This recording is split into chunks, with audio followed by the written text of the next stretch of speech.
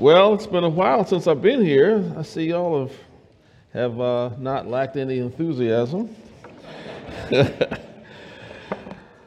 want us to think this morning around the topic, think and pray around the topic, breaking out of the box. Breaking out of the box. From the beginning, God called his people to be a movement. Just think about that. He called his people to be a movement, not an establishment. Let's pray. Thank you, Lord, for this morning, and I pray that you will open our minds and open our hearts to give us new insight and motivation to be your people about missions. In Jesus' name, amen. Well, a movement is a great thing. But it requires some organization to kind of keep it together, like a 501c3 and whatnot. And because every movement has a function in a particular cultural context, a particular social context. And so this organizational aspect is what I call the institutional aspect. As long as the institution serves the movement, then it is part of the movement. So you have the institution, but it is there to serve the movement. Got it? But when the institution serves itself, it becomes an establishment. Now, the movement is committed to the cause regardless of the cost. So we're the movement, we're about the gospel of Jesus Christ. It doesn't matter too much how much it costs us. It's all right, as long as God gets the glory. But an establishment seeks the sweet spot. And what's the sweet spot? It is a place of least social and cultural difficulty. It's in the place where you are hassled the least. An establishment will even come against anything that threatens its status in the sweet spot, even if it was the movement it was supposed to support. Think about the church, the true people of God throughout the centuries, the prophets in the Old Testament. They went under great difficulty, even from the establishment church.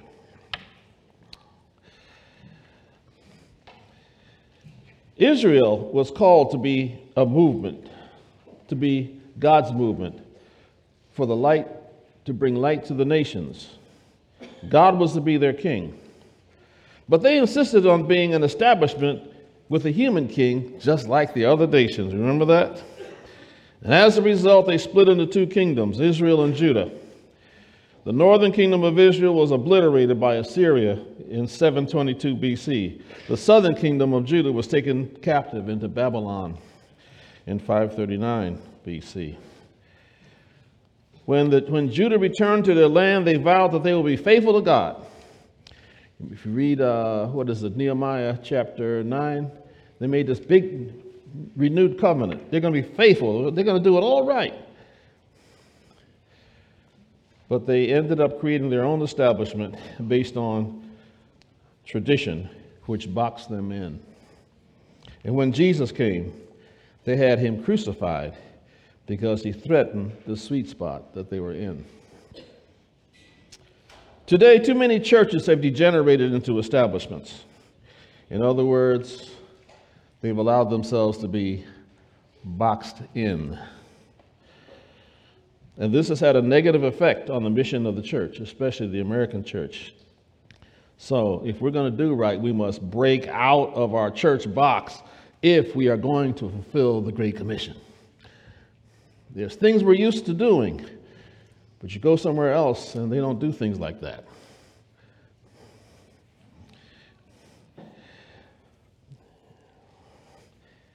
The history of this society has many examples of the positive influence of the Bible-believing church.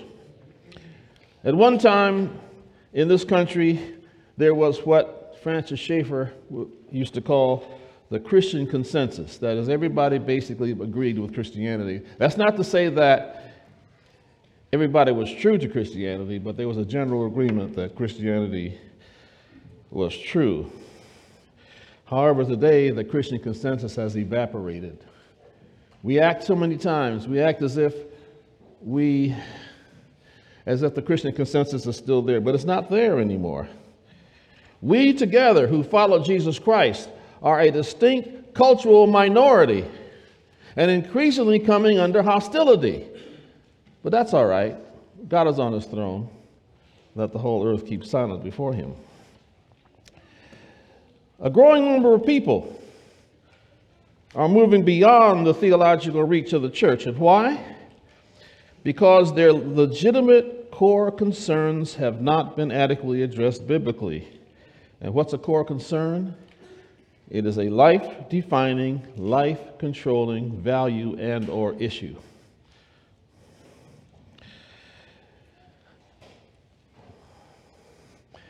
Because instead of engaging the culture, it seems that much of us in the church have fallen into cultural captivity. And as a result, much of the Bible-believing church establishment remains confined in its own church box. People outside the box have been orphaned by the church. They have fallen prey to today's wokeism, gender confusion, Hebrew Israelites, various cults, various kinds of twisted spirituality. Anytime we don't address current cultural issues like these, then we confine ourselves to our own box. We have created boxes out of denominationalism, right-wing Christian nationalism, left-wing critical Christendom, which I call it. What's critical Christendom? It's a term I've coined, which means a Christian version of critical theory. If you understand critical theory, you realize that at its very core, it's anti-God. Things like that. And the best way to break free from our box is with a correct understanding of our contemporary situation from a biblical perspective and a fresh application of the Word of God. Now, how did Jesus deal with the first century Jewish box? Because he came up in the Jewish situation, and guess what? It was a box. The Bible says that Jesus' ministry in Judea was gaining in popularity. The growing number of disciples was getting the attention of the religious establishment. And yet Jesus did not conform to the expectations of the religious establishment or the restrictions of the religious establishment. The religious establishment said, "You don't go near Samaritans." Jesus said, "The heck with that." The ministry of Jesus was also misunderstood as a political movement.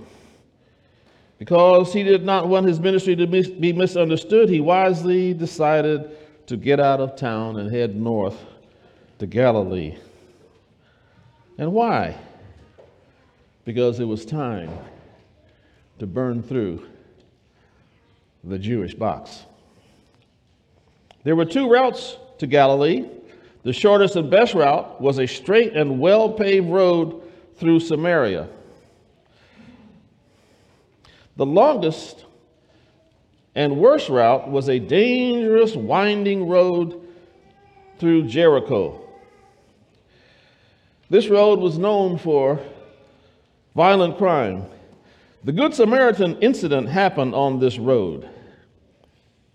To many Jews, any contact with the Samaritan would defile them, and therefore the Jews always took the long and dangerous road to Galilee. Now, why was there such hostility between the Jews and the Samaritans? Well, let's look at the background a little bit. The northern kingdom of Israel was conquered. When it was conquered by Assyria, the Assyrians deported all but the poorest Israelites, and they resettled Israel with captives from other countries. And these new residents brought their own pagan gods and pagan religions with them. And what they did, they mixed it with what was left of the worship of Yahweh. The result was a dumpster religion like Hinduism. If you ever study Hinduism, there's no central doctrine. It's all kind of a hodgepodge mix of everything. And in time, they developed their own Samaritan box. From the time of Nehemiah, the Jews and the Samaritans locked horns with each other, culturally, politically, religiously, in every other kind of way. The Samaritans said, "Oh, we'll help you build a temple," and the Jews said, "No, we don't want your help." Actually, it was a plot to derail the building of the temple. By the time of Jesus, there was a lot of bad blood between Jews and Samaritans. I'm sure they had their own derogatory terms for Samaritans. You know, it's interesting. When you look at Moses talking to God and before the burning bush, God told Moses, "Moses, go to Pharaoh and tell him the God of the Hebrews has sent you." Moses went to Pharaoh and said, "The God of Israel sent me." Pharaoh said, "I don't know who you're talking about." "The God of Israel? I don't know such a God." "The God of the Hebrews?" "Oh, now I know who you're talking about." You ever wonder what was going on back then? See, Israel was a term of dignity. Hebrew was a derogatory term. It was their N-word, if you catch my drift. And of course, Pharaoh, being all stuck up as he was, he said, "I'll deal with you as long as you stay in your place." I love the way God breaks stuff like that. Praise him. So, as we look at our passage, we see that Jacob's well was at the foot of Mount Gerizim, okay? And this was the center of Samaritan worship. This was their Vatican, I guess you could say. It was a major historical site. The time of Jesus' encounter with the Samaritan woman was about 12 noon. Now, catch my drift here. It was an unusual time for anybody to come to fetch water.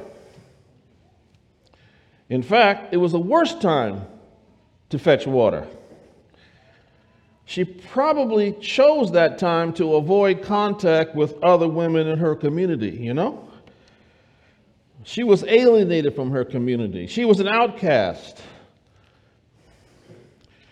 From a Jewish perspective, the Samaritans were the folks across the tracks, too much like us to be foreign and too different to be us. They were the folks of that strange religion, that strange mixed up religion. Some aspects sounded right, yet their religion as a whole was a confused mess. She was alienated from her own community. She was written off by her community as a lowlife. Now, if you look closely at this woman, she was really, in a lot of ways, a victim of a very oppressive, degrading cultural situation. In Samaria, women had no status. Women had no status. And yet and still, women had to have the covering of a man to function in the community. And men took advantage of that. She must have been pretty attractive. A man would marry her for convenience and then throw her away when she was no longer convenient. That's how she ended up with 5 husbands. I don't think she was a lowlife. I think she was a young lady who was trying to make it, trying to survive.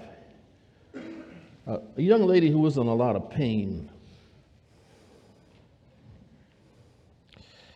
Her community never found out the reasons why she was in this predicament. They just condemned her to her situation. They oppressed her and then condemned her for being oppressed.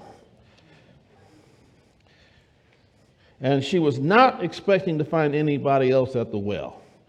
She goes at the worst time of day because nobody's there. And here comes somebody. Oh, it's a Jew too. Expletive deleted, okay?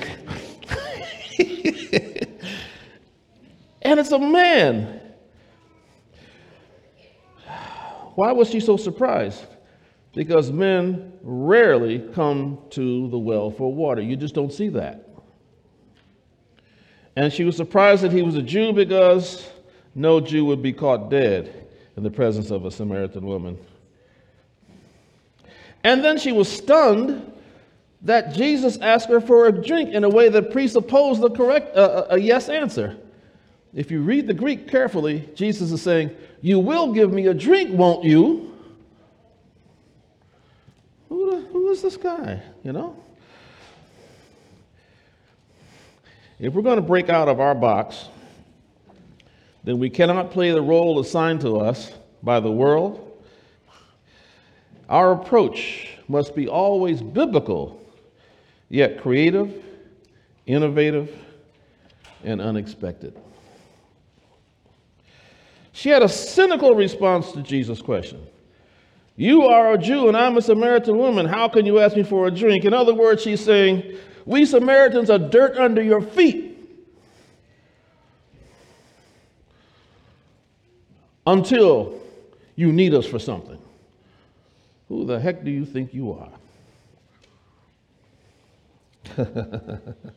Here you have the nerve to ask me for a drink.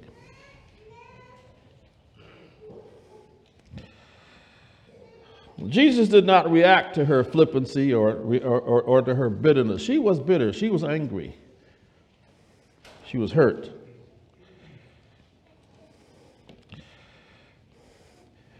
He did not take her negative reaction to the situation as a negative reaction toward God.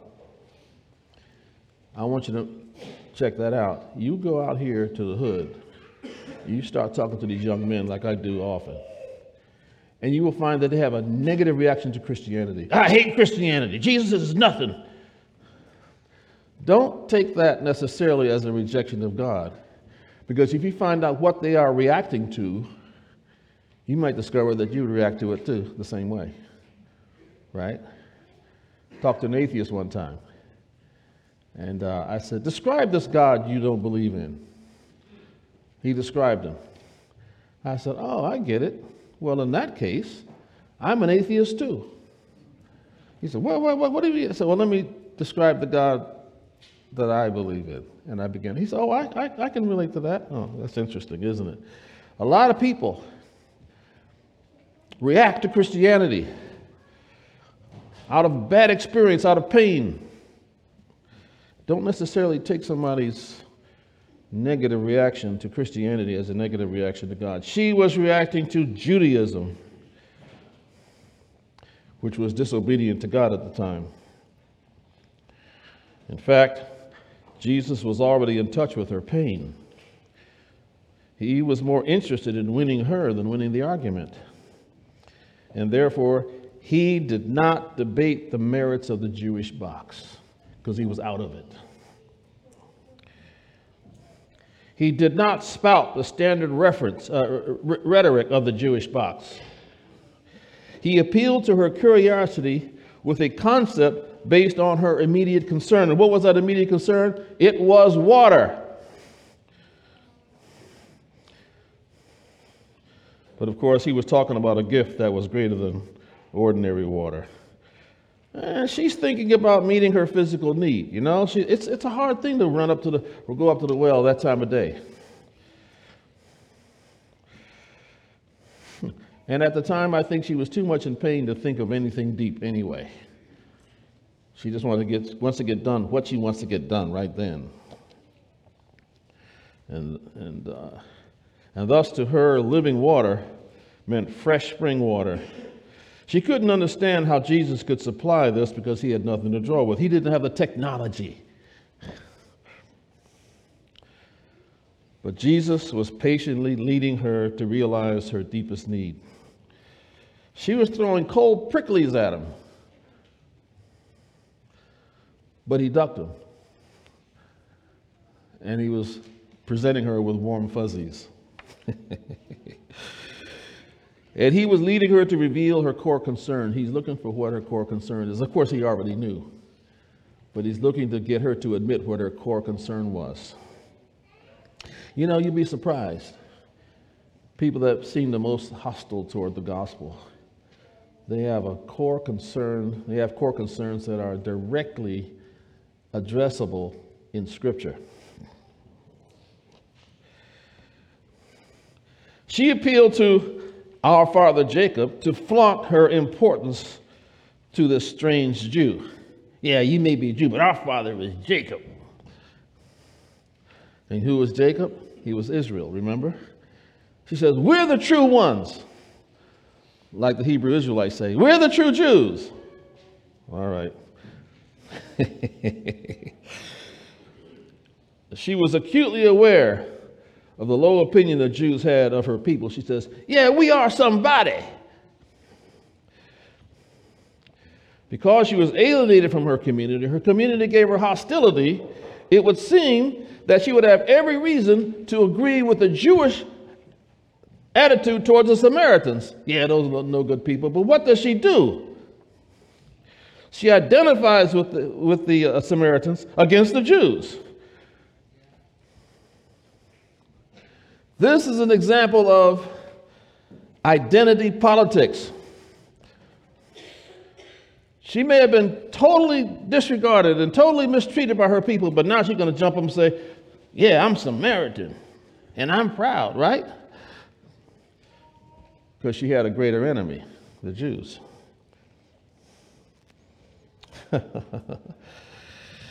Well, Jesus knew the real issue was not theological.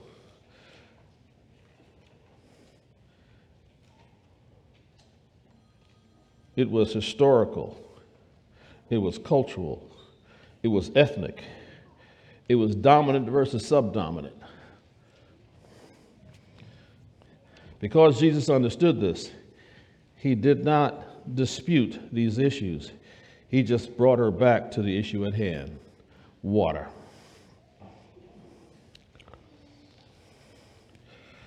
Verses 13 through 14, Jesus emphasizes the difference between water in the well and the water he was ready to give. These differences. Wet water would quench a thirst temporarily.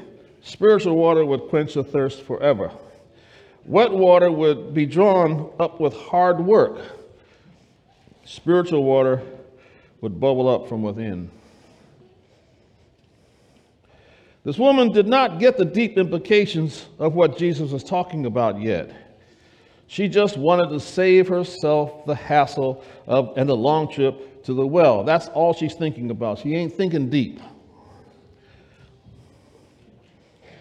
Until Jesus throws a bombshell at her. All right, you want this water? Go get your husband. Whoa, no. Now we're getting deep.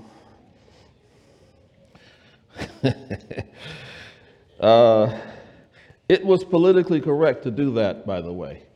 That's the way you would do it. You don't want to talk to a woman for too long by yourself. You say, hey, go get your husband, so there'll be no question about what we're doing here.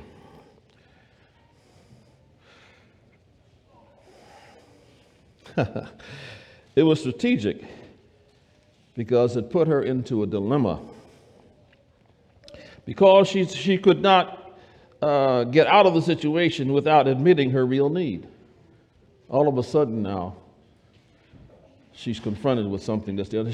Jesus has been peeling the onion all along. You know, when we do ministry, by the way, that's the way we should do to people who are not believers.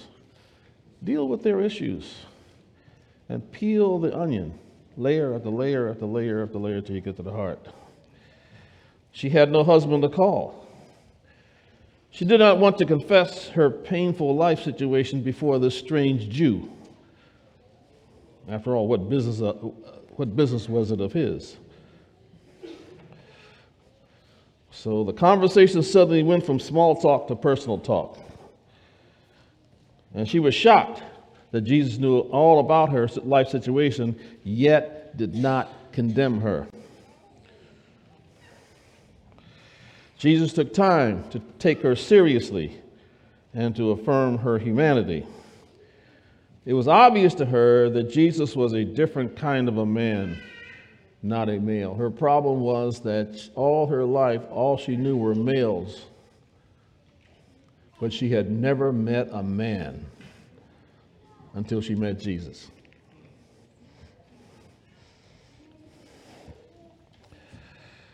Well, He was not playing word games with her. His un-Jewish behavior was beginning to touch her life in areas that had been locked up for many years. Remember, Jesus is out of the Jewish box here. She couldn't handle this kind of reality. All this time she's been throwing cold pricklies at him, thinking that she's succeeding. And now all of a sudden, he's speaking into her life, and it's very uncomfortable. So therefore, she tried to divert Jesus. First, she tried to disarm him by calling him a prophet. Okay, you're a prophet. Give him some strokes. That ought to get him off her back, right? And then secondly, she spouted her Samaritan box rhetoric at him. She dredged up the old controversy between the Jews and the Samaritans. The Samaritans thought that God was to be worshipped at the foot of Mount Gerizim, where they were.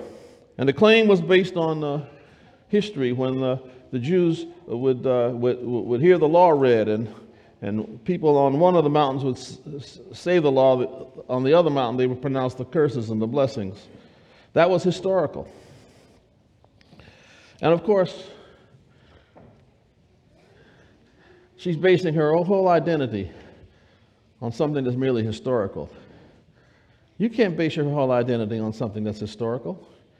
The only thing that can take the weight of your whole identity is an identity rooted in God himself. That's it. The Jews thought that God was to be worshipped in Jerusalem, where Solomon's temple once stood, because after all, Solomon himself worshipped at this temple. There's this big argument going on. Where should God be worshipped? And Jesus was not going to get into this endless field of discussion. He did not argue from a Jewish perspective, nor did he argue from a Samaritan perspective, but from a transcendent perspective. He says, the time is coming when you worship the Father, neither on this mountain nor in Jerusalem. And yet, Jesus called her dumpster religion for what it was.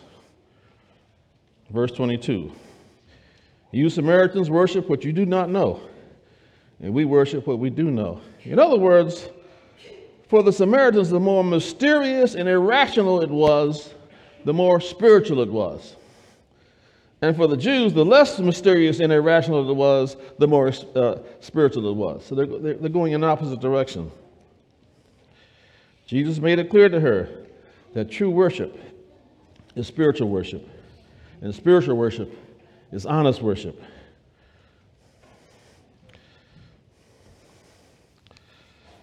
And she longed all these years, she had been longing all these years for an open and honest relationship with a man.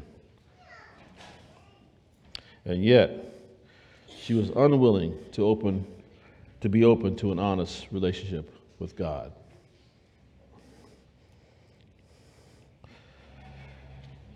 She had to understand that God was not confined to a place, that God could not be limited to the restrictions of a box. And then Jesus gives her something, one of the four descriptions of God found in the New Testament. He says, God is spirit. The other three instances in 1 John 1, 5, God is light. 1 John 4, 8, God is love. Hebrews 12, 29, God is a consuming fire. We're really getting deep here. And she finally, after all this unpeeling of the onion, she finally gets honest and reveals her own longing for God. She gets all that bitterness and all that hurt, she gets down to the core of it. And she says, I know Messiah is coming. And when he comes, he will explain everything to us. All this time, all this suffering, all this pain, all these years, you know what her deepest heart desire was? It was for the Messiah.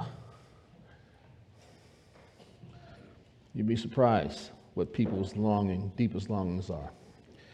It was for the Messiah. You see, the Jews down in Judea, which we can call the Bible Belt, they had a distorted view of who the Messiah would be. And if you read Scripture, you will notice that Jesus never identified himself as the Messiah in the Bible Belt, in Judea. Never did.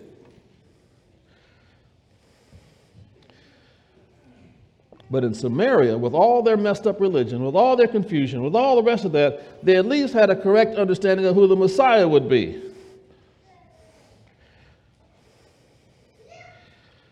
And in spite of her messed up religion, her situation, Jesus says, I am he. Well, that's kind of deep. People who had all the knowledge, all that, they didn't understand who the Messiah was. And here this woman that's hopeless, seemingly, had a correct understanding. Guess who was working in her life all along? It was God himself. He was setting her up to be hostile toward the Jewish box. And that made it possible for her to be open to God. And so, like a lightning out of the blue, she drops her water jar. She forgot what she was coming there for. She runs back to the town. Come here, a man who told me everything I'd ever done. Could this be the Christ? And here the Samaritans come out, and she said, he's told me everything I had done. I'm sure there's some guys around there, so I don't want to be exposed. Let me go out and protect myself. And it's interesting. Listen to the response of the Samaritans, these people of that confused, messed up, dumpster religion. Guess what they said? Verse 42, we no longer believe just because of what you said, talking about the woman. Now we have heard for ourselves, and we know that this man is the Savior of the world. They would never have recognized that in Judea. But these people recognized who he was because Jesus was out of the box. Breaking out of the box is not an impossible task. We find in Acts chapter 8 that the church in Samaria was flourishing. The gospel was communicated to the Samaritans, not as an extension of the Jewish box, not as an extension of the Samaritan box, but as the fulfillment of their God-given longing for messianic revelation of truth. Now, who are the Samaritans to us? This is missions time, right? We're talking about missions. And when you think of missions, think about getting on a plane and flying over to some other continent. But let's look at who the Samaritans are to us. We may deny that we have a tendency to have our own church box. But on closer look, gives us a revealing picture. Now, let me ask you some questions. Now, let me say this first of all. Most of what we do in church today is not mandated in Scripture. I'm in trouble. Right? Hey, hang on. I'll get myself out of this. These things may be right, might be good, and all of that. It's good. It's good to be in church on Sunday morning. Don't get it twisted now. We do a whole lot of good stuff in church. But it's not mandated in Scripture. Does that make sense? All these things, is it necessary to have a pulpit in church? No. Is it good to have one? Yeah. You bet your bippy it's good, right? For example, where does the Bible say we must assemble at 8 a.m. and 11 a.m. on Sunday morning? Where? Show me the Scripture. It doesn't say that, does it? But we meet at 8 and 11, right? Is that a good thing? Yeah, that's a good thing. But if we met at 7:30 on Tuesday night, it would be okay too. By the way, if you really want to know why we meet at 11 o'clock, generally it's because in the rural areas, it was between the morning and afternoon milking of the cow. That's why 11 o'clock came up. Praise Him. You ever wonder why we have candlelight services and all that? We're following an old tradition. Candlelight services, right? Why do they have candlelight services? Because it was dark and they needed light.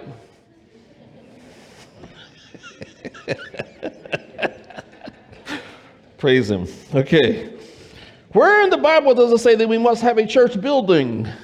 Hello? I just got back from Cuba, all right?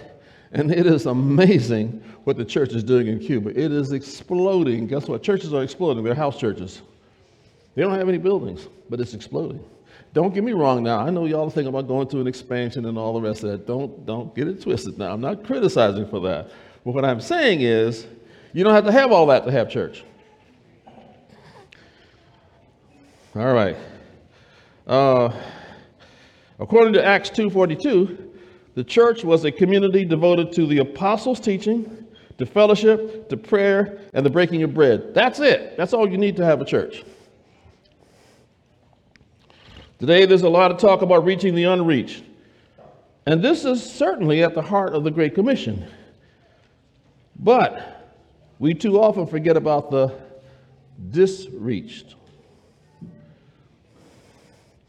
This woman at the well was disreached. She had a negative impression of Christianity or of Judaism of her time.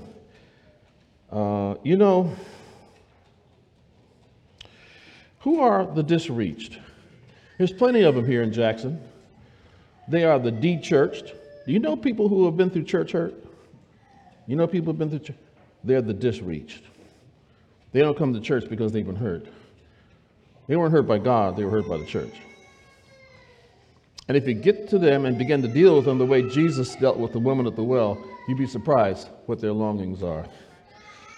Another group of disreached I'd say, the unchurchables. We talk about the church and the unchurched. There are the unchurchables. These are people who are allergic to the non-mandated things we do in the church. Look, I know what I'm talking about. I'm an unchurchable. I grew up in church. And I had to sit there, hear music that I hated, in a woolen suit in the summertime without air conditioning. Every time I hear hymns now, I get hot flashes, However, God came around that and reached me by a couple of other unchurchable guys who had come to Christ. You got me? All right. Do you know the unchurchables are the fastest growing segment of the American population today? If we can figure out how to reach to the unchurched, we'd have a mega church in 2 weeks. A lot of these unchurchables long for God. That's why they go to the Hebrew Israelites and things like that. These are our Samaritans. There is nothing more absurd than a person who claims to be mission-minded and yet fails to go beyond their box. Our ability to go to the ends of the earth with credibility will be determined by our commitment to go to our Samaritans with integrity. After Pentecost, the first recorded case of international ministry was Philip's encounter with the Ethiopian eunuch. Well, why was Philip chosen to do this? Because it was Philip who had already broken out of the box and planted a church in the Samaritan city. We must remember what Jesus told us in John chapter 20, verse 21. He says, "As the Father has sent me, I am sending you." As the Father sent Jesus from the heaven zone to reach us, so Jesus sends us from our box to reach others out of the box. This is the real test of obedience. It's okay to do missions work in Africa or Cuba or wherever. That's great. But what about our Samaritans here? The de-churched. the unchurchables. I'll just give you this comment. In my last pastorate, I had two congregations. I had my church congregation, which I preached to every Sunday and did Bible studies with. But I had my non-church congregation, just some brothers out here. They'd get together with me and they'd ask me these questions. And I'd give them biblical answers. I'd impart biblical wisdom to them. We'd chop it up together. And it grew and grew and grew and grew and grew.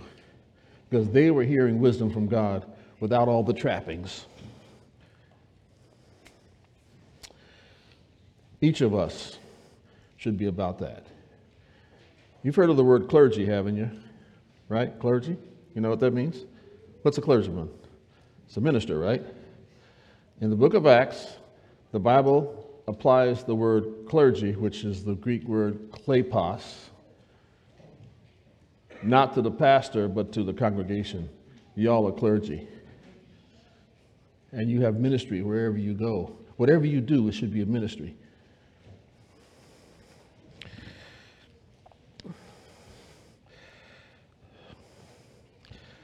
So Jesus sends us out of our box to reach others, and this is the test of obedience.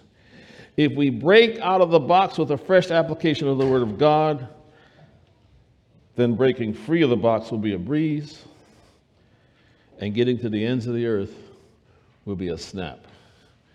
It would be no big deal to go from here to India and be able to minister because you're free from the box. Breaking out of the church box. Breaking out of the box. Think about it. Pray about it. And see what God will have you to do. Let's pray. Lord, we thank you so much for this passage, and we ask that you will give us the grace to do what you did. You came from heaven. As the book of Acts says, you built a house in our neighborhood and lived with us. We beheld your glory, the glory of the only Son, begotten of the Father, full of grace and truth. We pray that you'll guide us and give us missional wisdom to recognize the unreached